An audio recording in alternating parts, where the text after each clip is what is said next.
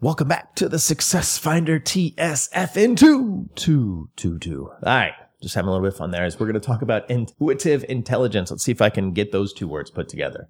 All right, here is what intelligence is defined. It's defined as a set of skills that uses intuition to get to the instinctual and non-conscious parts of our minds. Wow, deep there, right?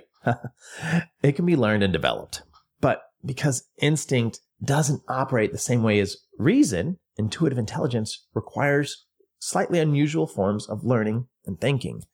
And in some ways, the role of a coach is simply this: to unlock your client's intuitive intelligence and clear a path for their own truth to step forward. When a coach and client collectively tap into this inner resource, they allow a vital force of openness, acceptance, and inner wisdom to come into play. A safe space is what we're looking for here, folks.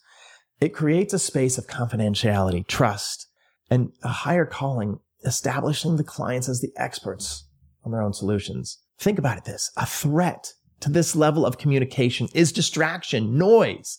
When clients have to work to communicate and connect, their pathway, it becomes complicated, challenging, and even troubled. The Success Finder seeks to maximize the coach/client experiences by removing communication barriers and creating a safe, supportive environment for coaches to provide to their clients. No noise, no distraction, nothing between us and success.